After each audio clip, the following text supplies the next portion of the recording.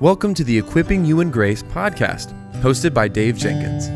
The Equipping You in Grace podcast is a podcast about helping Christians develop a biblical worldview in a conversational tone about issues inside and outside the church. Now, for today's episode, let's join our host, Dave Jenkins.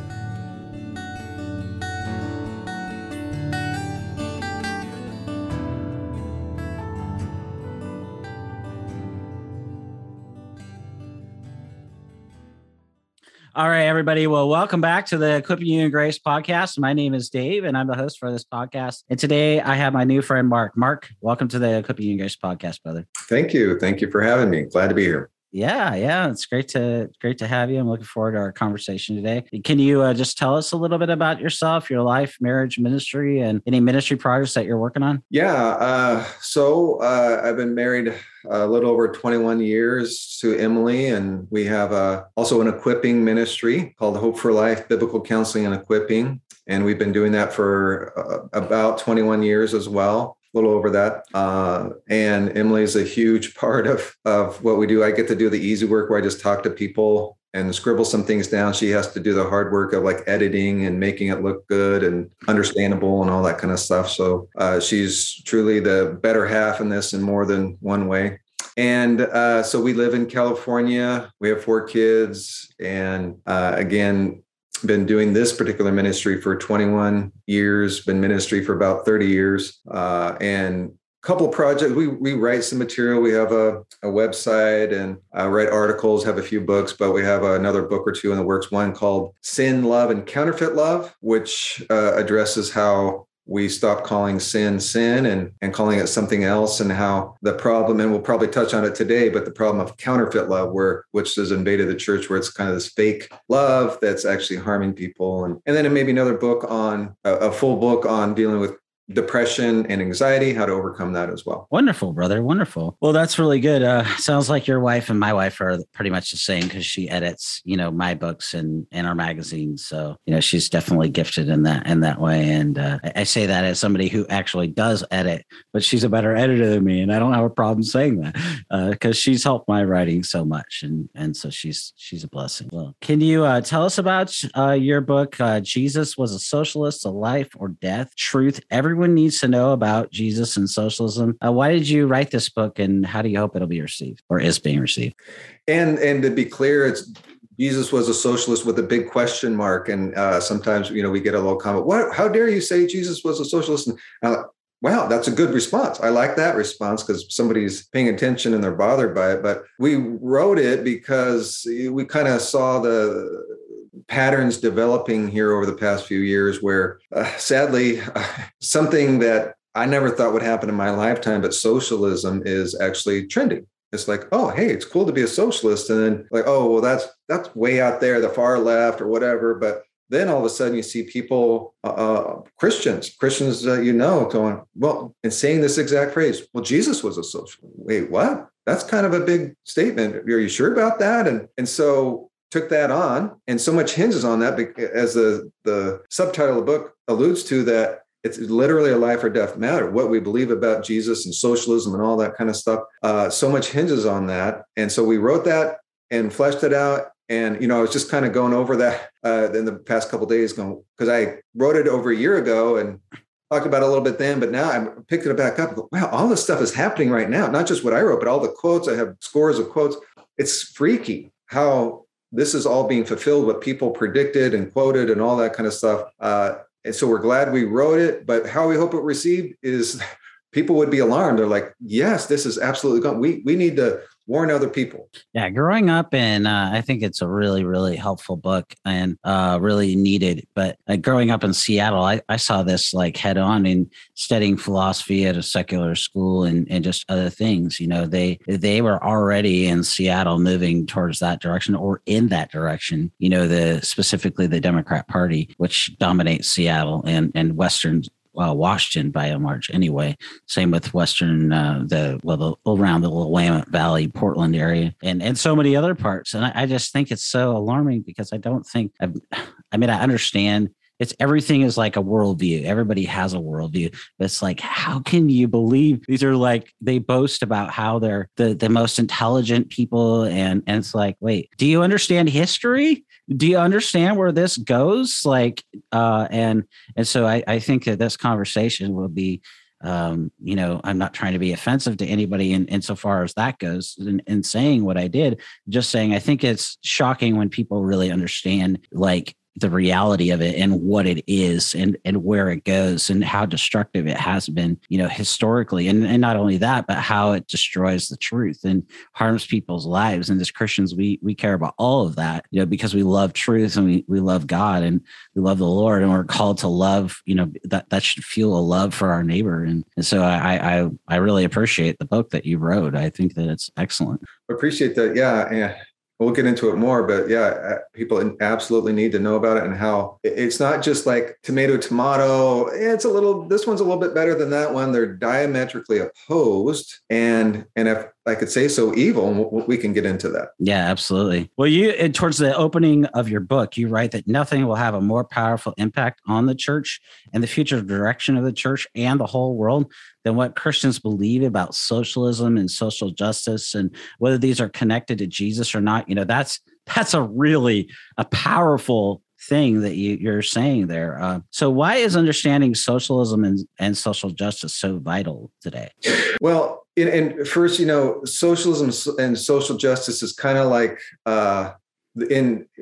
what's happening in California recently, and even this week to illustrate this, there's something called a gut and amend bill, where the legislature here proposed this one bill on transportation or something like that, and it was voted on or whatever. But then they took it and they gutted it and amended. They put something else in, vaccine mandate. So it may sound like, oh, this is a transportation bill or something like that, but it's actually something different. So when you hear about socialism or social justice, it's like, oh, well, I'm for justice. What's wrong with that? I'm for everybody having equality. That's not what it means.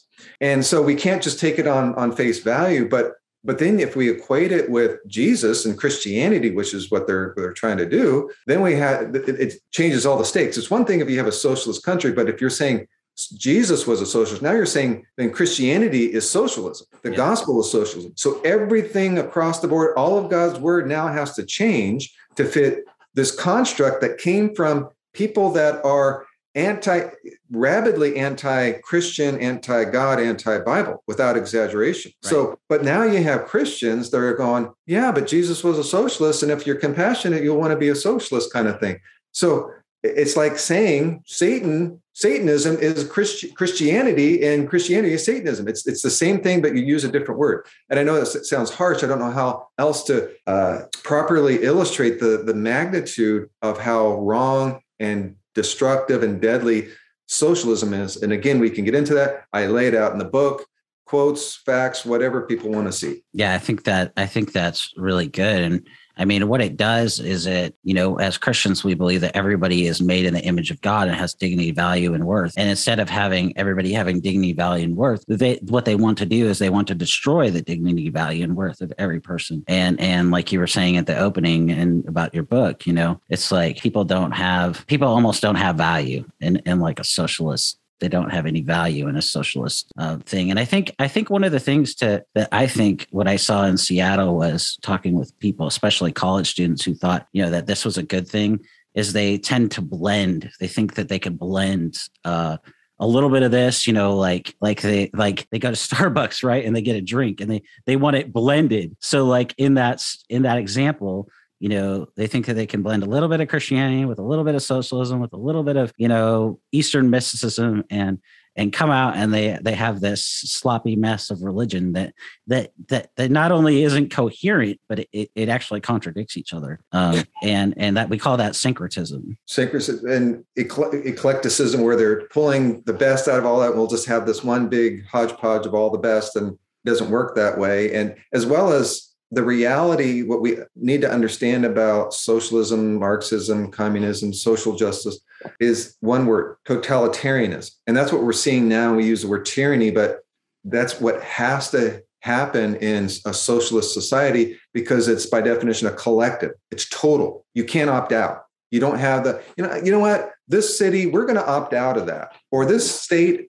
California, Oregon, Washington, we're going to opt out. No, everybody has to be in it. And so it's totalitarian. And you're always going to have resistors. And what happens to those people? Well, you look at history and it's not pretty. And so it's not, you can't just have a blend. It's total. It's totalitarian by definition. And they may start off that way. And we have a chapter towards the back of the book called something like, well, I'm not that kind of socialist. Well, no, there's only one kind of socialism, really. There's little things that it bleeds into a society, but it's eventually the goal is totalitarianism. Even I think it was Lenin that said, so the goal of socialism is communism. So it's just a stepping stone to communism, which is all, again, totalitarian, is more and more control. It's never satisfied. That's what we're seeing going on right now all over the world. You give this much, even when like certain agendas we have being pushed on us, you acquiesce to that. Now they're not satisfied. Now it's more. Now it's more. Now it's more. And it's going to continue until everything is destroyed. And what you're pointing out there is that everything is theological. Some people think, well, only Christianity is really theological. But as R.C. Sproul points out, everybody is a theologian. And I take that a little bit further. Well, he says you're either a good theologian or a bad theologian. And I take that a little bit further than that, say, well, even the atheists, the socialists, the communists, everybody is doing theology because everybody is trying to understand more about God or their God or something like that. And so everybody is doing, theology. And that's really what you're talking about there is that everybody is engaged in this task of theology, and everybody wants to have truth because Ecclesiastes 3:11 tells us that God set eternity on our hearts. So everybody is seeking for truth and meaning and value.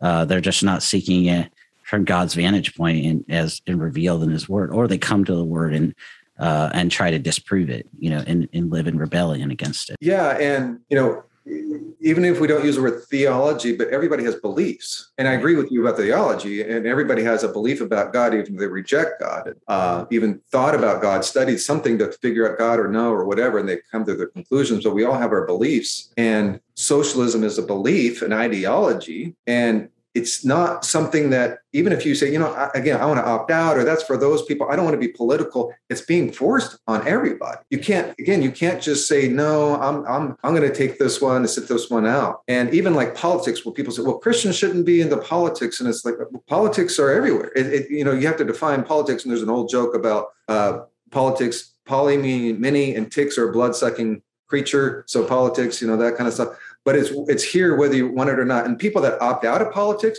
then they get run over by politics. Yeah. And again, it's just a belief system that is affecting all of us. It's affecting our kids, our friends, our parents, our church. It's everywhere. And we need to be equipped and aware of what's going on. Yeah, that's really good. How do we help Christians who think that socialism is good for the church and the world? Well, and that, it's an interesting conundrum, because if you ask that 10 years ago, 20 years ago, it would be like, oh, well, here's some resources to kind of show you. And, oh, wow, I didn't know that. Thank you for correcting me. But now you show those people, there's just a different vibe, if you want to do it, a different spirit, if you will, in the world where people just aren't as discerning, and facts, and it sounds cliche almost, but facts don't matter as much. It's, yeah, but I feel this way. So if you say, well, look, this is the history, these are the facts, this is what has always happened, it has a 100% failure rate no matter what. Yeah. So what's your point? So just to say, we need to know the audience, to help the audience. Facts are not always going to change minds. So we need to know that. But more to your point is that we need to equip people. But first, we need to be equipped ourselves. We need to understand, what is this? What does it really mean? Where did it come from? What's the source? And it's interesting, socialism, Marxism is supposed to help the working class, the working people. But as someone pointed out, and I have a quote in the book, Marx and Engels, who wrote the Communist Manifesto, never worked a day in their life, but they're trying to help the working. But anyways, these people are also anti-Christian, anti-Bible, all that's the source, and be that as it may, but how do we square that with Scripture? We can't. But also we look at the outcome, all of these things of socialism. And again, and if you read my book, and I go into great detail, tons of scripture, hundreds of scripture, showing how it is antithetical on every level to Scripture, to Jesus, to Christianity, to the gospel. But do people know that? I don't know. They still fall for it. So they must not. And it's not new to this generation. It's happened in the past generation. So equipping, and that's just one word. And I know it's kind of near and dear to you and me, but we're called to do that in Scripture, to equip the body of Christ. And a lot of churches have failed in this. And so now they're up against it, and they have people in their church that are now socialists and are pushing that agenda within their own local body of Christ. So equipping is ultimately what we need to do. And obviously knowing the truth, being Bereans, discerning, being able to separate truth from error, helpful from harmful. Right. Yeah. I think one thing and that's really good. I think one thing that people need to understand is the Democrat Party says they're for the middle class, but what they end up doing, and we see this, for example, people may not like Donald Trump, and, I don't think that he is necessarily, the best president per se, in that, his morals and his ethics, for example. But I do think his policies were helpful in that he tried to help, people to get a job and to do well. He cared about the middle class. But what we see, for example, today, and even maybe in the last, 30 or 40 years with the Democrat Party, is they argue that they are for the middle class, but they actually destroy the middle class. And I think people don't make that. Sadly, I think that they, like you said, they're not discerning, but just saying that out loud, I know is controversial, but they're not for the middle class. And just look at where we believe that, it's not just, we believe, that as Christians, we believe in doctrine, but we believe that doctrine produces something. It should produce right doctrine coming from God's word, should produce a sound living in our lives. It should be shown in our lives. It should be adorned in our lives. Right. And the same idea can be shown in this idea with the Democrats. Where's the fruit? Well, the fruit is that they destroy the fruit of their philosophy, the fruit of their worldview, the fruit of their beliefs leads to destroying people's lives. And you can just see that over and over again, look at how they handle the economy, look at how they handle our country, look at how they handle the military. I mean, the examples are abundant. Yeah, absolutely. And the thing about one of the sayings about communism, socialism has always been, it sounds great in theory, right? But in practice, it's deadly. It never works. And it can't by definition. And I could go into detail on that, but we could say that's also true for most, if not all, of the Democrat policies. That it sounds great in theory, like, oh, we want to help the poor. Well, that's great, but how do you help the poor? And we can get into that in a little bit, like when it comes to enabling and so forth. But there's a quote in the book. I don't know. I can't remember who said it, but it says basically, yes, in socialism, the rich get poorer, but so do the poor. They get poorer. Yeah. It takes everybody down, but they ostensibly want to help the poor, and whatever you want to call it, Republicans, conservatives on the right want to help the poor too, which they, by the way, Democrats always demonize Republicans, conservatives, whatever, for not wanting to help the poor. It's like, absolutely, but we have a completely different way of doing it. And we can't just do it in theory, like, oh, here you go, here's money. You're poor, here's money, and now you're better. That sounds great in theory, but it actually makes things worse. And it's been proven time and time again. So yes, in theory, in practice, it's deadly. And I spell that out in the book. And we even have a whole chapter on the history of socialism and beyond. Yeah, really good stuff. And it's good stuff in the book too. So I encourage our listeners and those watching it to check it out. What are some of the dangers of advocating Jesus was a socialist, and how does this view bankrupt one of a biblical understanding of the person and work of Jesus? Well, in Scripture, we're warned over and over, even by Jesus himself, watch out for false Christs. And he even says that, people say, what's the sign of the end times? And I'm not saying that's one thing to talk about, but his first thing is do not be deceived. And then the second, he says, there's going to be people who come in my name and they say, here I am, I'm Jesus, and all these false Christs. But here you go. If there's ever a false Christ, it's Jesus was a socialist. And again, I proved that in the book. If we can talk about it now, I don't want to belabor the point necessarily here, but if we have a false Christ and we're warned of another Christ or another gospel, different Jesus over and over and over. So what happens if a person believes in a different Jesus? Are they really saved? And I would argue that it's far worse to admittedly not know Jesus than to know a false Jesus, because now you don't think you need Jesus. You're like, no, I'm good. I got it. I'm saved. I know the gospel if you have a false gospel. And that's what's happened in a lot of these churches, like the seeker-sensitive movement. And I'm meeting with a young lady that went there for like 10, 12 years and never heard the gospel. And then she just came out and what happened is now she's saved, but but she realized if she had died a year ago, 10 years ago, she never heard the gospel. She never believed, but she was in church thinking she was a Christian because she went to church and they said, if you want to, love Jesus, then great, and you're saved, or whatever they told her. So many problems with a different Jesus. And then what are we going to go tell the world? Well, here's this Jesus, and it's presenting a false Jesus. And we're told in Scripture in Galatians 1:6-9, that those who do that, a different Jesus, a different gospel, they'll be eternally condemned or accursed or anathema. What could be worse than that? So there's the ramifications of presenting a socialist Jesus, socialism is antithetical 100% to Jesus and everything about it and about him. Then I don't know what else would be worse for us as an individual. Absolutely. That's really well said. What exactly is dangerous about socialism? I know that we've kind of hinted at this, but just to be, explicit for those who are listening or watching that, maybe even want to define that for us. Yeah. And it's interesting that, we could say what is not dangerous about socialism. And socialism, it kind of in a nutshell, and there's kind of blurring with communism, but it's everything is kind of forcibly handed over to the state. The state owns everything and or controls the means of production. And there's no personal property, maybe other than a shirt or, shoes or something like that. But really, there's no personal property. Everything is collectively owned. And so part of what the problem there is that there's no incentive. And we're incentivized to work or whatever, because no matter what I do, if I work today or I don't, I still get the same amount. If I go study for 8 years, 10 years to be a doctor, a brain surgeon, I get the same amount as somebody that sweeps the floor. So why bust my butt to do all that? And I quote a proverb.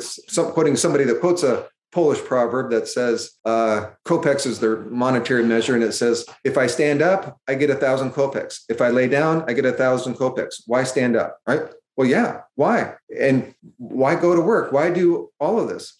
But also the other side of that, if you go and you bust your butt and you do all these kinds of things and all that money, whatever you make, that the state takes that and they give it to somebody else. And I was like, wait, why am I? And that's happening now, by the way, with our high taxes and inflation and so forth. And we're taking that subtly and giving it to other people that are not working. Some people obviously can't work, and that's fine and that's understandable, but a lot of people won't work or won't work hard or so forth. So we're subsidizing those people, and a society cannot sustain that. And that's why one of the reasons why socialism collapses time and time again. But that's child's play to what ultimately happens is that, like I said, it must be totalitarian. It has to be. And you will always have resistors. You will always have people that dissent, so-called. And what do you do with them? You don't go, okay, fair enough. You guys just do whatever you no. And you could talk to people that have come from other communist countries, and there's still people around, like from Eastern Bloc countries. We have some friends that are from like Croatia or Romania or Ukraine or let alone Russia or Cuba, China. These people that have come out of there they're going, what is going on here? How come people can't see this? Why are people wanting actual social? Because there's always tyranny. People are not just thrown into the gulags, or not just tortured, but they're murdered. Millions and millions and millions of people, without question, are murdered by their own country, murders their own countrymen. Not just a few, not 10 is too much, but it's necessary, all for the greater good. And if you haven't heard that a lot, you're going to hear that more and more. For the common good, the greater good. And that's what's happening, by the way, with vaccines and so forth. What do you believe about that? But people that believe in vaccines are still saying, no, we shouldn't force vaccines. That's tyranny. That's where it's being forced on people. And we're in these beginning stages, so to speak, if not way past that. And again, the total of people that have been oppressed, ironically, socialism and Marxism portends to free people from oppression, but historically, factually, it has oppressed literally billions of people. Even right now, today, billions of people, maybe at least a billion or more, but are being oppressed by communism, socialism, Marxism, under the guise of freedom. So we have chapter after chapter after chapter in a book that explains this in more detail and how it conflicts with Scripture. Yeah, that's really, really a good answer. How should the church respond to socialism? Well, kind of like how we would respond if our house was on fire. And I say that a little jokingly, but this is not a minor detail. I saw a quote recently from, I don't know if you know who Tommy Nelson is. He's a pastor in Denton, Texas. And in fact, somewhat interesting side fact that our next door neighbor was discipled by him 25 years ago. He's a pastor here of a church, big church in town. But he said that wokeism, leftism, communism, all the kind of going there, we can define that, is the most insidious and dangerous threat he's seen in 50 years of ministry to the church and our society. That's somebody that's been around the block, and he's probably 70-ish. He's not that old, but 50 years of ministry, and of the greatest threat of the past 50 years, that has risen to the top of the list. And I agree. And we've already written stuff on that saying as such. But so if something is the greatest threat to humanity and to the church, what should we do about it? That's how we should say that, right? But what is the church doing about it? A lot of yawning, and I hope that doesn't happen. And I'm somewhat rebuking the church, and not all Christian leaders, of course. And there's some amazing pastors and leaders and whatever, they're getting it out, and they're not getting a lot of support. They're getting attacked for it, by the way, but sadly, but the church needs to unify and rally around this. This is not just politics. This is not just some individual rights that Christians get mocked for. And my wife pointed out a tweet that from Shane Claiborne about doing that recently. But like, we have this idolatry of individual rights. That's what's really going on. And we should just kind of give in to the collective and the common good for everybody's sake. No, we need to sound the alarm. We need to be yelling, and we need to be snatching people from the fire. We need to be equipping, back to that word. We need to be thoroughly equipped in the Bible, but be able to discern quickly, like, what? Socialism? No, that's right. You don't have to read my book or whatever, because you know the Bible. You know that Jesus wasn't a socialist, because you can go, no, here. Here's 10 verses for it. Why? Because I've been studying the Bible, because I've been taught at my church, because we're aware of all these threats that are out there, because my Bible teaching church teaches us and encourages us to discern, to think for ourselves. That's what the church should be doing. But sadly, we're at such a weak level and overrun in a lot of ways, because the church hasn't been doing this for years. We just finished a book. It's a free ebook, if you want, on our website, on the 7 deadly sins that are destroying and refining the church. And it shows over a history of the past 70 years where we kind of started with kind of letting in humanistic psychology. It's like, oh, well, it's good. Well, that'll enhance scripture, because the Bible's good, but I don't know if it's really sufficient. And then it led to, again, the seeker-sensitive movement, and then mysticism, and then the millennial, and I'm blanking on the word, but where the emerging church came from, and I'm blanking on the seeker-sensitive church. The seeker-sensitive church, but I'll think of it in a minute. But then that has warped into what I call world-approved Christianity, where we have Christians who think that to be a true Christian, you have to be the same and approved by the world, because we don't want to offend the world. So they have theology about God and the gospel and so forth that is acceptable to those who hate Christianity, the enemies of God, as according to James 4:4 and all that. And then lastly, we have the woke church, where, like we said, that's wokeism is basically leftism. It's socialism. It's totalitarianism. We need to all get rid of, by the way, with wokeism and all that, the main enemy is Judeo-Christian values. This is another reason why this is so dangerous. And the goal has been to subvert biblical Christianity. If you want to see a common thread through all that has happened in the past year, the past 2 years, the past 5, 10 plus years, it's been that one thing. If we want to limit it to one thing, it's subverting biblical Christianity and all the values that go with it. And you don't have to be a Christian to have these values. A lot of Jewish people, obviously, like Dennis Prager, or atheists have these values, Buddhists, whatever, they have these values, but they are hated by the left. Individual freedom to think for yourself, free society, free commerce, all of that is antithetical to totalitarianism and socialism. So it must be destroyed. They don't just sit there and reason with you. They will destroy you through false accusations, censoring you, oppression, and so forth. And I know that sounds conspiratorial for people, but there's going to be someday, if it is, someday soon, you're going to go, oh, that wasn't a conspiracy. Yep. And you're so right. I mean, D.A. Carson calls this the intolerance of tolerance, the idea that, there is tolerance. You can be tolerant of somebody's views, and that, they have a right to, because of religious liberty, to, share how they want to, believe in the public square and the marketplace of ideas and those kind of things. However, what we're finding, and you just touched on it so well, is that Christians aren't tolerated. they're shut down. They're told, no, you're wrong. So what do we do about that? And there's a couple of things that I would say. We have to, as you said so well, we have to stand up, and we have to understand that actually the most loving thing that as Christians we do, because we love the biblical truth and we love the Lord, and that love fuels a love for our neighbor. That's the most loving thing then to do, to tell them the truth. We are people of the truth. In fact, the church has started hospitals. We've started universities, schools, and so much more because of that foundational conviction. We're not talking. Mark and I aren't having this conversation because we're having this conversation because we're concerned for the sake of the truth, and for people. There's some people today who say, well, go get a vaccine and go wear a mask because it's a matter of loving your neighbor. And it's like, well, they say that that's a matter of science. And it's like, well, where's the science? Because what they've shown even before the pandemic happened is wearing masks is actually detrimental to people's health. They can't breathe. There's all sorts of problems associated with it. And they rush through the vaccine and more. So what do we do about this? I mean, in my inbox, this is probably the biggest issue. And I think there's a couple of things that I think we have to do.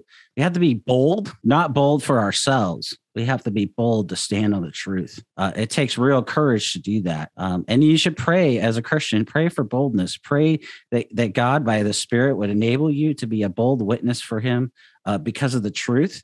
And you need to find out the truth about these things. And second, do it motivated by love for God and love for his glory and love for the truth. And three, we need to have not only our pastors and elders and other things like that, other people like that in ministry and those things in local church and outside of it, they need to steel their resolve, steel their resolve because, like you were saying earlier, these things are going to come. And they're already here. They're already showing. We're going to talk here a little bit about the markers of it, but it's already happening. So you better prepare yourself. You better be getting in your Bible daily and reading it. I call that a delightful duty. It's delight to get to know God and his word and to enjoy him. But it's also a duty because he calls us to himself. He's changed us. He indwells us by the Spirit as Christians. And so we should get in his word. We need to prepare for battle as a soldier of Christ. That's what the military, the U.S. military does. They prepare their soldiers before they go to battle. You got to go through basic training, but you also have to go through continued training and even go through training before you go out to battle. And that's what we need to do as Christians. We need to be in the word, and that prepares us for the battle. And I think those are some things I would say about how the church are to that question, and just to highlight even more what you said. So right, and that's good. And I think we Americans, and myself included, we've had it so easy, and our whole lives we're like, what are you talking about? I could go over here if I want. I can go there. I could do all these things. And now it's like, wait a minute, this is what the rest of the world has been experiencing, much of the world. And it's happening. And on the trajectory, if this stays the same, we are going to be in a totalitarian state. And that's not a conspiracy. And by definition, we're losing freedoms, and it's going to, unless something happens. And the church has been the ones that historically have said, really, not patting ourselves on the back, but it's been Christians that have abolished slavery and other societal ills and evil. It's Christians that have stepped up and said, and there's been Christians that have been complicit too, but we as Christians have done it before, even like you said, building hospitals and so forth. We are the ones we don't wait around for the government to change the government. We need to speak up because it's happening to us whether we want it or not, and not just for ourselves, but for those around us. And as a friend of mine said, I don't know if I'll get the metaphor right, but we're planting trees that will never enjoy their shade. Mm-hmm. It's going to be for our grandkids and so forth, other generations, not for us, but we do that in faith. And real quick, speaking of abolition of slavery, John Quincy Adams, maybe you've heard the story. He was fighting against slavery to abolish it, but it wasn't ever going to happen in his lifetime. And he knew it, and other people knew it. And so someone said to him, why are you doing this? You're not going to see slavery abolished. And he said 6 words, famous words, Duty is ours, results are God's. Yeah. And it didn't happen in his lifetime, but it did happen. And because of Christians and people before him in England, 30 years before that, and Wilberforce and others, and that evil was abolished. That tyranny, that kind of tyranny. We're facing this different kind of even worse tyranny, worse slavery. Yeah, that's really, really good. Really good. How should we respond to the idea that the early church engaged in socialism? Laughing. I'm kidding. Hey, we're having a little bit of fun here. Okay. That's we are. And I'm being in the middle of having a serious conversation. A little levity. Because, if any objective look at scripture, because you might, at first you read one verse and say, oh, they had all things in common. Boom, there you go, communism. All right. Well, as you know, text without context is pretext, and not just the context there, but that chapter, but beyond. And there's so many things that are wrong with that. If you know what socialism is, communism, so forth, and what Christianity is, what the early church, the book of Acts, and I laid them all out. There's a dozen or so in the chapter on that. One, socialism is required. It's not voluntary, but the church, 100% voluntary. Two, the socialism is all government derived, and the church was 100% apart from the government, despite the government. And, one of the things that stands out the most in all this, there's again over a dozen, but the church, the early church, the church today, it was all about, and this is a lot of irony in this, all about saving guilty people, guilty souls from death for all eternity. But socialism has caused millions of lives to be murdered, millions of innocent people to be murdered. You can't get more of a contrast. The early church was all about preaching the word, spreading the gospel, building church, making disciples. Socialism, communism hates that. That's the first thing they go after. So on and on down the list, everything, it's not like, it's a little bit, okay, we'll give you that. No, diametrically opposed, 100%. Also, it's been tried many times before and after Marx, but even in America, in Indiana, of all places, in Oregon, where you are, kind of maybe not a Christian, probably some Christian ones, but non-Christian. In the 60s and 70s, the Jesus people, and in fact, my wife was literally born into a hippie Christian commune cult right here in the town we're in. Oh my! And that was one of their mantras was all things in common. The men went out and worked and gave the dear leader their paycheck, and the women stayed at home, had babies, and knitted things and homeschooled. And they bought or rented 4 homes back to back. They took out the fences, and they had a big common area and all that kind of stuff. And this was such a wonderful thing. But of course, like all attempts, it was filled with so many problems, and it blew up. And 40, 50 years later, so many people hate Christianity, hate God, hate Christians, hate the Bible, divorced. There's a handful of people, maybe, I don't know, 2 or 3 people are still married. I mean, the list goes on and on and on. So real life people, even today, are destroyed by socialism. It's not just something that we can try again and it'll work this time. No, it has, even within Christian context. And back then, by the way, it was the cream of the crop. You had the apostles, disciples. They were the leaders. They were talking directly to God. They were healing people if they wanted. And even then it failed because Ananias and Sapphira, as you know, they had the freedom. They weren't forced to give it, but they gave their money, but then they lied about it and died and so forth. So it does not work. It can't work because of human nature. There's a quote in the book I have a whole chapter on human nature, but it's this quote. It's funny, but by this man, I don't know if he meant it to be funny, but he did this research and wrote a book called The Ants on the little creatures. And he said, Karl Marx was right. It's just that he had the wrong species. It can't work with human nature. Our hearts are not full of love and joy and peace and selflessness. It doesn't work that way. And once we start out equal, but once you have more than me, that's not fair. I want it. So on and on it goes, but there's no way it'll work. No way it worked then. And even if it did, and it didn't, but let's just say if it did, wouldn't we see it? The apostles going out through the book of Acts and spreading socialism. Hey, everybody, this is how you set up your government, and you need to give all your money to the government, not to each other, but to the government. And we need to depend on the government, not on God, but on the government.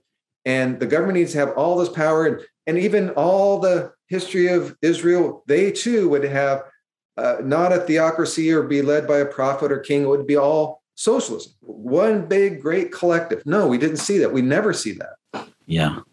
That's a great answer. Brilliant answer. How does understanding the idea of enablers that you talk about in your book help us understand better counterfeit justice and love and the wrongness, of the socialist agenda and how it leads to deception, destruction, and death? Well, and a lot of times when people say, "Oh, hi, I spoil my kids," that kind of thing, or "I spoil my grandkids." Well, when you think of next time you go, okay, when you say that, can you drink spoiled milk? Will you go drink spoiled milk every time you say that? What will happen? Right? You can throw up and all that. And that's child's play, no pun intended, for enabling. When you enable somebody, you enable a child when you don't discipline the child, or you say, "You know what, little Johnny, I'm going to do your homework for you.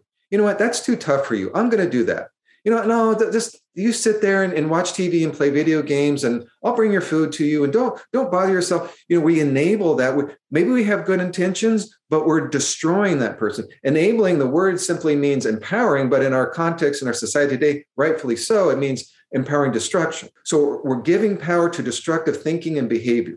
That's a deadly thing. That's why that is so deadly. So how this plays out in enabling, and it fits with counterfeit love and counterfeit justice, is where, one, it's a distortion of personal responsibility.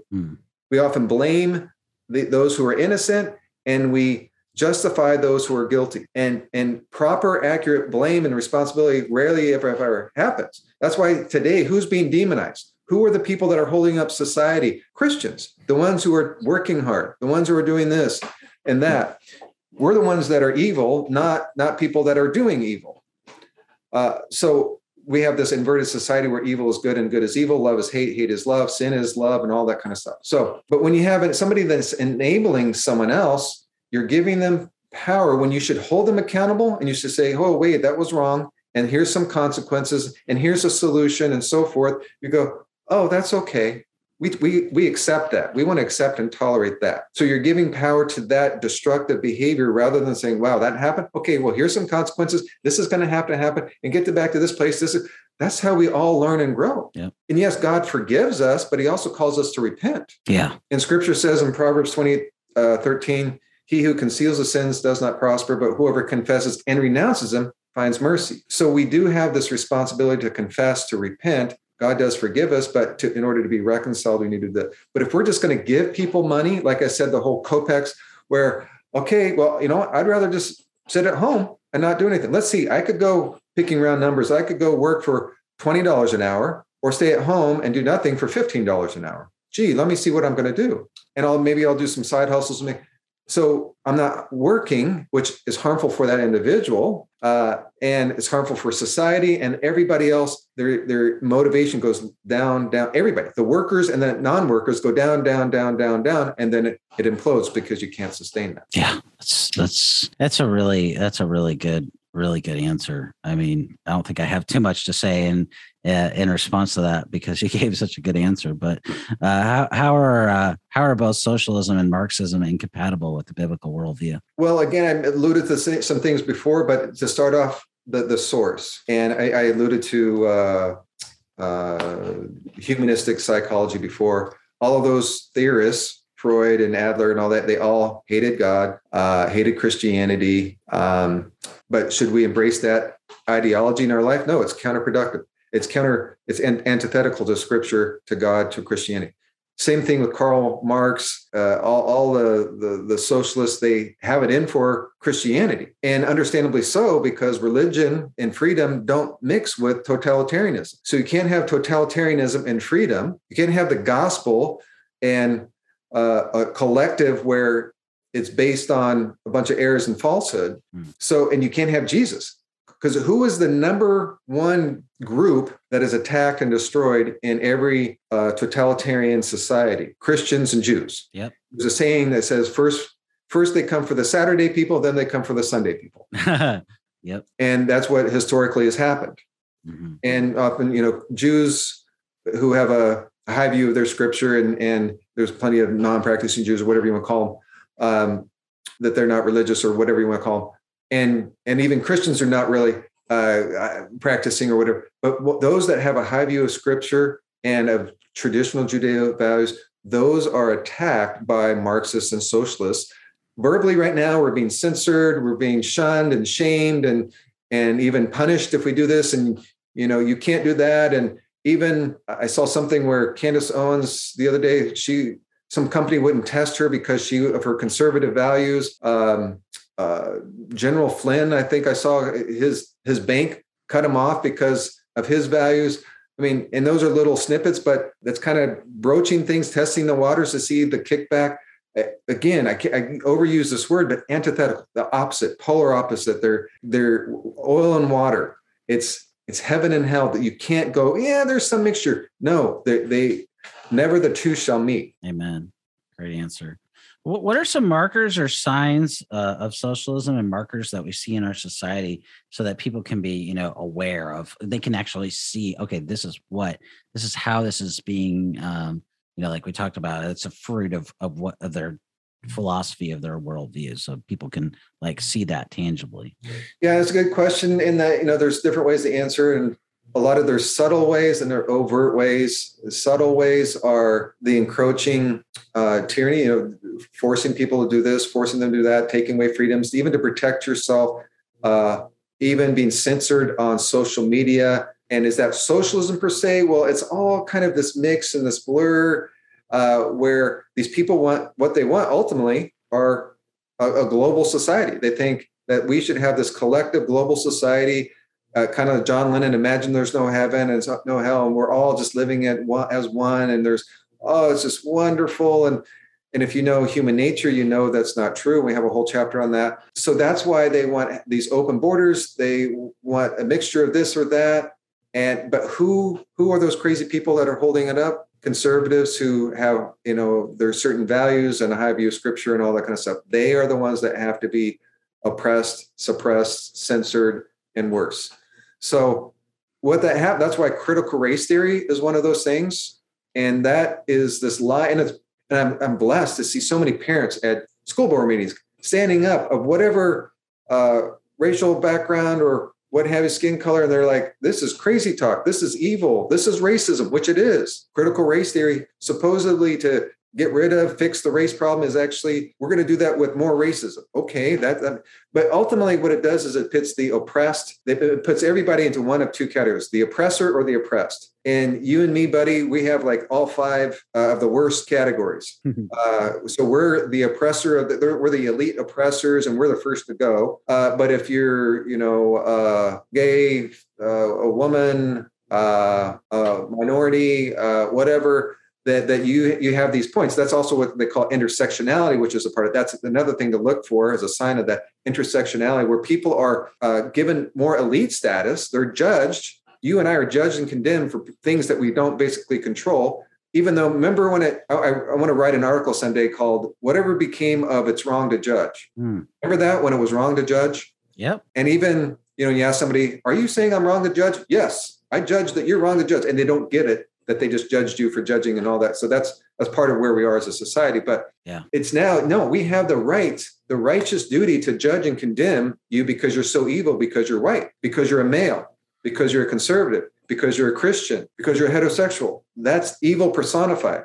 So, and then we judge these other people to be favored. They get benefits and extra blessings and so forth because of A, B, and C. So you're either in one or the other. So therefore the goal is, so they pit one group against the other, and this group needs to destroy this group. Yeah. And that's how we achieve this peace, by destroying each other. And if you think about it, and I put in the book that socialism in their quest to take over and gain power and so forth and gain adherence, they employ all of the 7 deadly sins. If you want to look it up in Proverbs 6:16 through 19, all of those and more, that's what they employ to divide and conquer, to shame people, to falsely accuse them, all of those things. That's what they do and it works. It wouldn't have worked 10 years ago. It wouldn't have worked so much 20 years ago, maybe 10 years ago, definitely not 50 years ago, but it's all over right now happening through that. So that's critical race theory. It's intersectionality, social justice, like I mentioned before. It's like, yeah, justice and society, I'm all for that. You're for that. But what they mean is something else, right? And it usually means, well, let's look at how much you make. Oh, wow, you make this amount. Okay, we're going to take that and we're going to give it to these people. Or, oh, those nice books you have there in the bookcase, we're going to take that. We're going to go sell it and give that to somebody else because it's not fair. It's unjust that you have that. And we kind of talked a little bit about Tim Keller. He would be a proponent of that one way or another, and that may shock your listeners, and we'll have something out on that soon about some of his quotes and everything on how he calls that unjust and that we're robbers if we don't do that. And so I'll explain that. And we have a whole chapter on that, on justice and mercy in the book. So that too is another one. So it's all over. And even if I could say so, and this is when people have a Black Lives Matter little black square, and I don't know you all that well. I don't want to say that I know everything about you, but I know that you're for the notion, the reality that Black Lives Matter. But as far as the group, to support that group, which is admittedly Marxist, they admit it. And they admit that they're against, they want to take down the traditional nuclear family. They hate that in their own words. And they are trained Marxists according to them. And just like all Marxist entities, the elites have all the money. The people at the top are multimillionaires. They have multiple. This one lady was caught having multiple $1 million homes and so forth. But even while proclaiming to be a Marxist, where equality for all, equal economic equality, but yet it's not. So that's why, again, it doesn't work because of human nature. I don't begrudge her of having that money, but when she's touting this while doing that's a problem. So these are some of the markers. But the other thing is to think about, to look for, how is it in your church? Is it creeping into your church? And that's, well, no, if you knew my church. Well, what I've learned is that a lot of churches, including my own, have people in there that they believe the opposite of roughly. I mean, they claim Christ, and not that they're not saved or whatever, but when push comes to shove, they believe more like Bernie Sanders.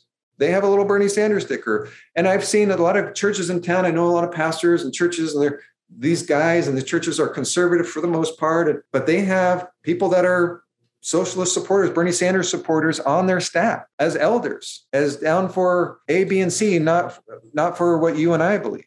And that's interesting and sad, but also it's going to come to a head. Those people are spreading their ideology in this, and it's a little leaven that works its way through the whole lump of dough, and it's happening in your church and mine, most likely. And I'm not necessarily in your church or mine, but just in general, but maybe in your church or mine. Yeah, that's a really good answer. And you're talking, I remember recently the CDC came out and said that, they can come and your personal property, I think you might have heard this, it made the national news, that they can come and they can tell you what to do on your property, and you can't decline anybody to live even on a tent in your front yard or something like that. And it's like, wait a minute. Not only does that destroy the idea of personal property, which, I mean, again, to your point about work, why do we work? So that we could have a place to live and, obviously to provide for our family, do good to society, and we would say so much more. But I mean, it's like, not only do you just undervalue people's work, you give the person that didn't work for it a benefit that they didn't earn. Anyway, my point is just to what you were saying, your excellent answer is, it's interesting then that it's kind of interesting in an ironic way that these are the same people that are advocating for equality for everybody, even though if they don't work, just give them whatever that, like you were talking about personal responsibility, give them whatever they want because they deserve it. And it's like, wait, in our society, the way that we function is you work for what you have to work, and then you can buy a home. Like when you sign up, right, to spell this out, to get a house, to get a loan, you have to have a job and you have to verify your income with the lender. And instead of doing that, you're saying that the person who owns the house, who's gone through that process, and a bank won't give you the house, but then they deserve to live. The CDC is arguing that whole process is actually wrong. And so nobody is really equal. Equality is only for the people that haven't worked hard.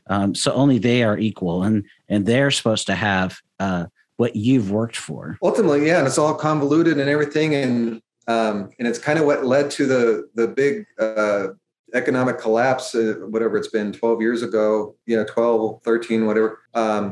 With the housing thing, where they stopped having, let's look at your credit and whatever, and they called them ninja loans, where there was no income, no job, and they would give you a loan, and it doesn't matter because they just wanted people to have homes. And it was a Democrat push thing, a liberal thing, but because out of compassion, it's a perfect example of enabling, where not only did it destroy these people, now they buy this $300,000, $500,000 home. It's just a matter of time where they can't afford it. And then so they have to move out, they have to displace their family and all these horrible things that happen to their family. But we're doing it out of compassion. Well, the compassion thing, that's the opposite. As well as now our whole society, our America did, but also it affected the rest of the world. And all these people went through horrible times for you. And now we're coming back to the same cycle again. Also with the CDC, speaking of overreach, they've been given somehow, they're just an entity, but they've been given power to decree certain things over certain people. And they came out recently and were saying, no, you can't evict people. Yep. Even though it's unconstitutional, you can't evict people. And there was some kind of moratorium, okay, whatever, but that is what it is. But then when it ran out, it went to the Supreme Court. The Supreme Court still said, no, okay, these people can collect the money that they've earned. And the CDC overrode the Supreme Court. You can't do that, but nobody's doing anything about it. We're in a lawless society. And it's no mistake, by the way, that in 2 Thessalonians 2, when it's talking about the apostasy and all that the man of lawlessness will appear. Well, I think it's already been prepared with lawlessness, so people are going to have an easy time adjusting to the man of lawlessness. Yeah, that's well said. Well, brother, where can people go to find out more about your work online, or either at your website or on social media? Yeah, we have a website, hopeforlifeonline.com, and hope for, F-O-R, not the number, hopeforlifeonline.com. And I guess we have social media. My wife handles all that, but if you can find it through our website, we have articles and books there. If you want more information on that and anything we have to offer. Wonderful, wonderful. Mark, just as we wrap up, there's a lot that we've covered. But just as we wrap up, do you have a few takeaways for those who are listening or watching this? Yeah, I know it sounds kind of extreme, but it is. Again, it's not just me saying it and, take Tommy Nelson's word for it or whatever, but this is the greatest threat that we've faced as a society. And it's not unique as far as other countries have gone through this. But the way socialists know and Marxists know and leftists know, they can't just take over society. They have to do it subtly, even without firing a shot. And so what they have to do is take over the church. And how do they do that? Well, they have to have a different Jesus. They changed Jesus into a socialist. And by the way, Gorbachev said that. He said Jesus was the first socialist. And he's not, of course, but he's the leader of he was the leader of the Soviet Union before it collapsed. But so they're going after the church. They're going after Jesus. If you care about the truth, if you care about the church, if you care about Jesus, if you care about the gospel, if you care about those around you, whether they're saved or not, then you need to know that Jesus was not a socialist. You need to stand up against what's happening right now. This is literally life or death without exaggeration. It's happening. It will continue to happen. If nothing stops, then we're all going to be, those of us that believe the way you and I do, Dave, we're going to be in some gulag or worse. And that sounds crazy, but it's happened in every other country. It's happening in Cuba right now. It's happening in China. It's happening in Vietnam. You name it, it's happening because freedom can't be allowed in totalitarian type environments. Yeah, that's really well said. By the way, one other thing, the one I forgot was postmodernism. That was the ideology that also has crept into the church, which formed the emerging church. Postmodernism, where basically there's no absolute truth and kind of go on your feelings, all subjective based. And that has devastated the church. And that started about 20 years ago, and it still is killing the truth in a lot of ways. Yes. That's well said, brother. Well, Mark, I've enjoyed the conversation today. Thank you so much for your time and the excellent answers that you've given to serve our audience and to equip them in the truth. And may God richly bless you in the work that he's given you. Well, thank you. Thank you very much. Appreciate it.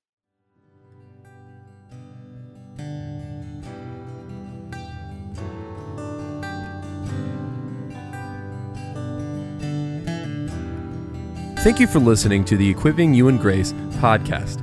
If you enjoyed it, please subscribe, rate us on the app, and share this with your friends and family on social media. If you want to find us on social media, you can find us on Twitter @Servants of Grace, on Instagram @Servants of Grace, or by searching @Servants of Grace on Facebook. You can also find this episode and many others like it on the front page of our website, servantsofgrace.org.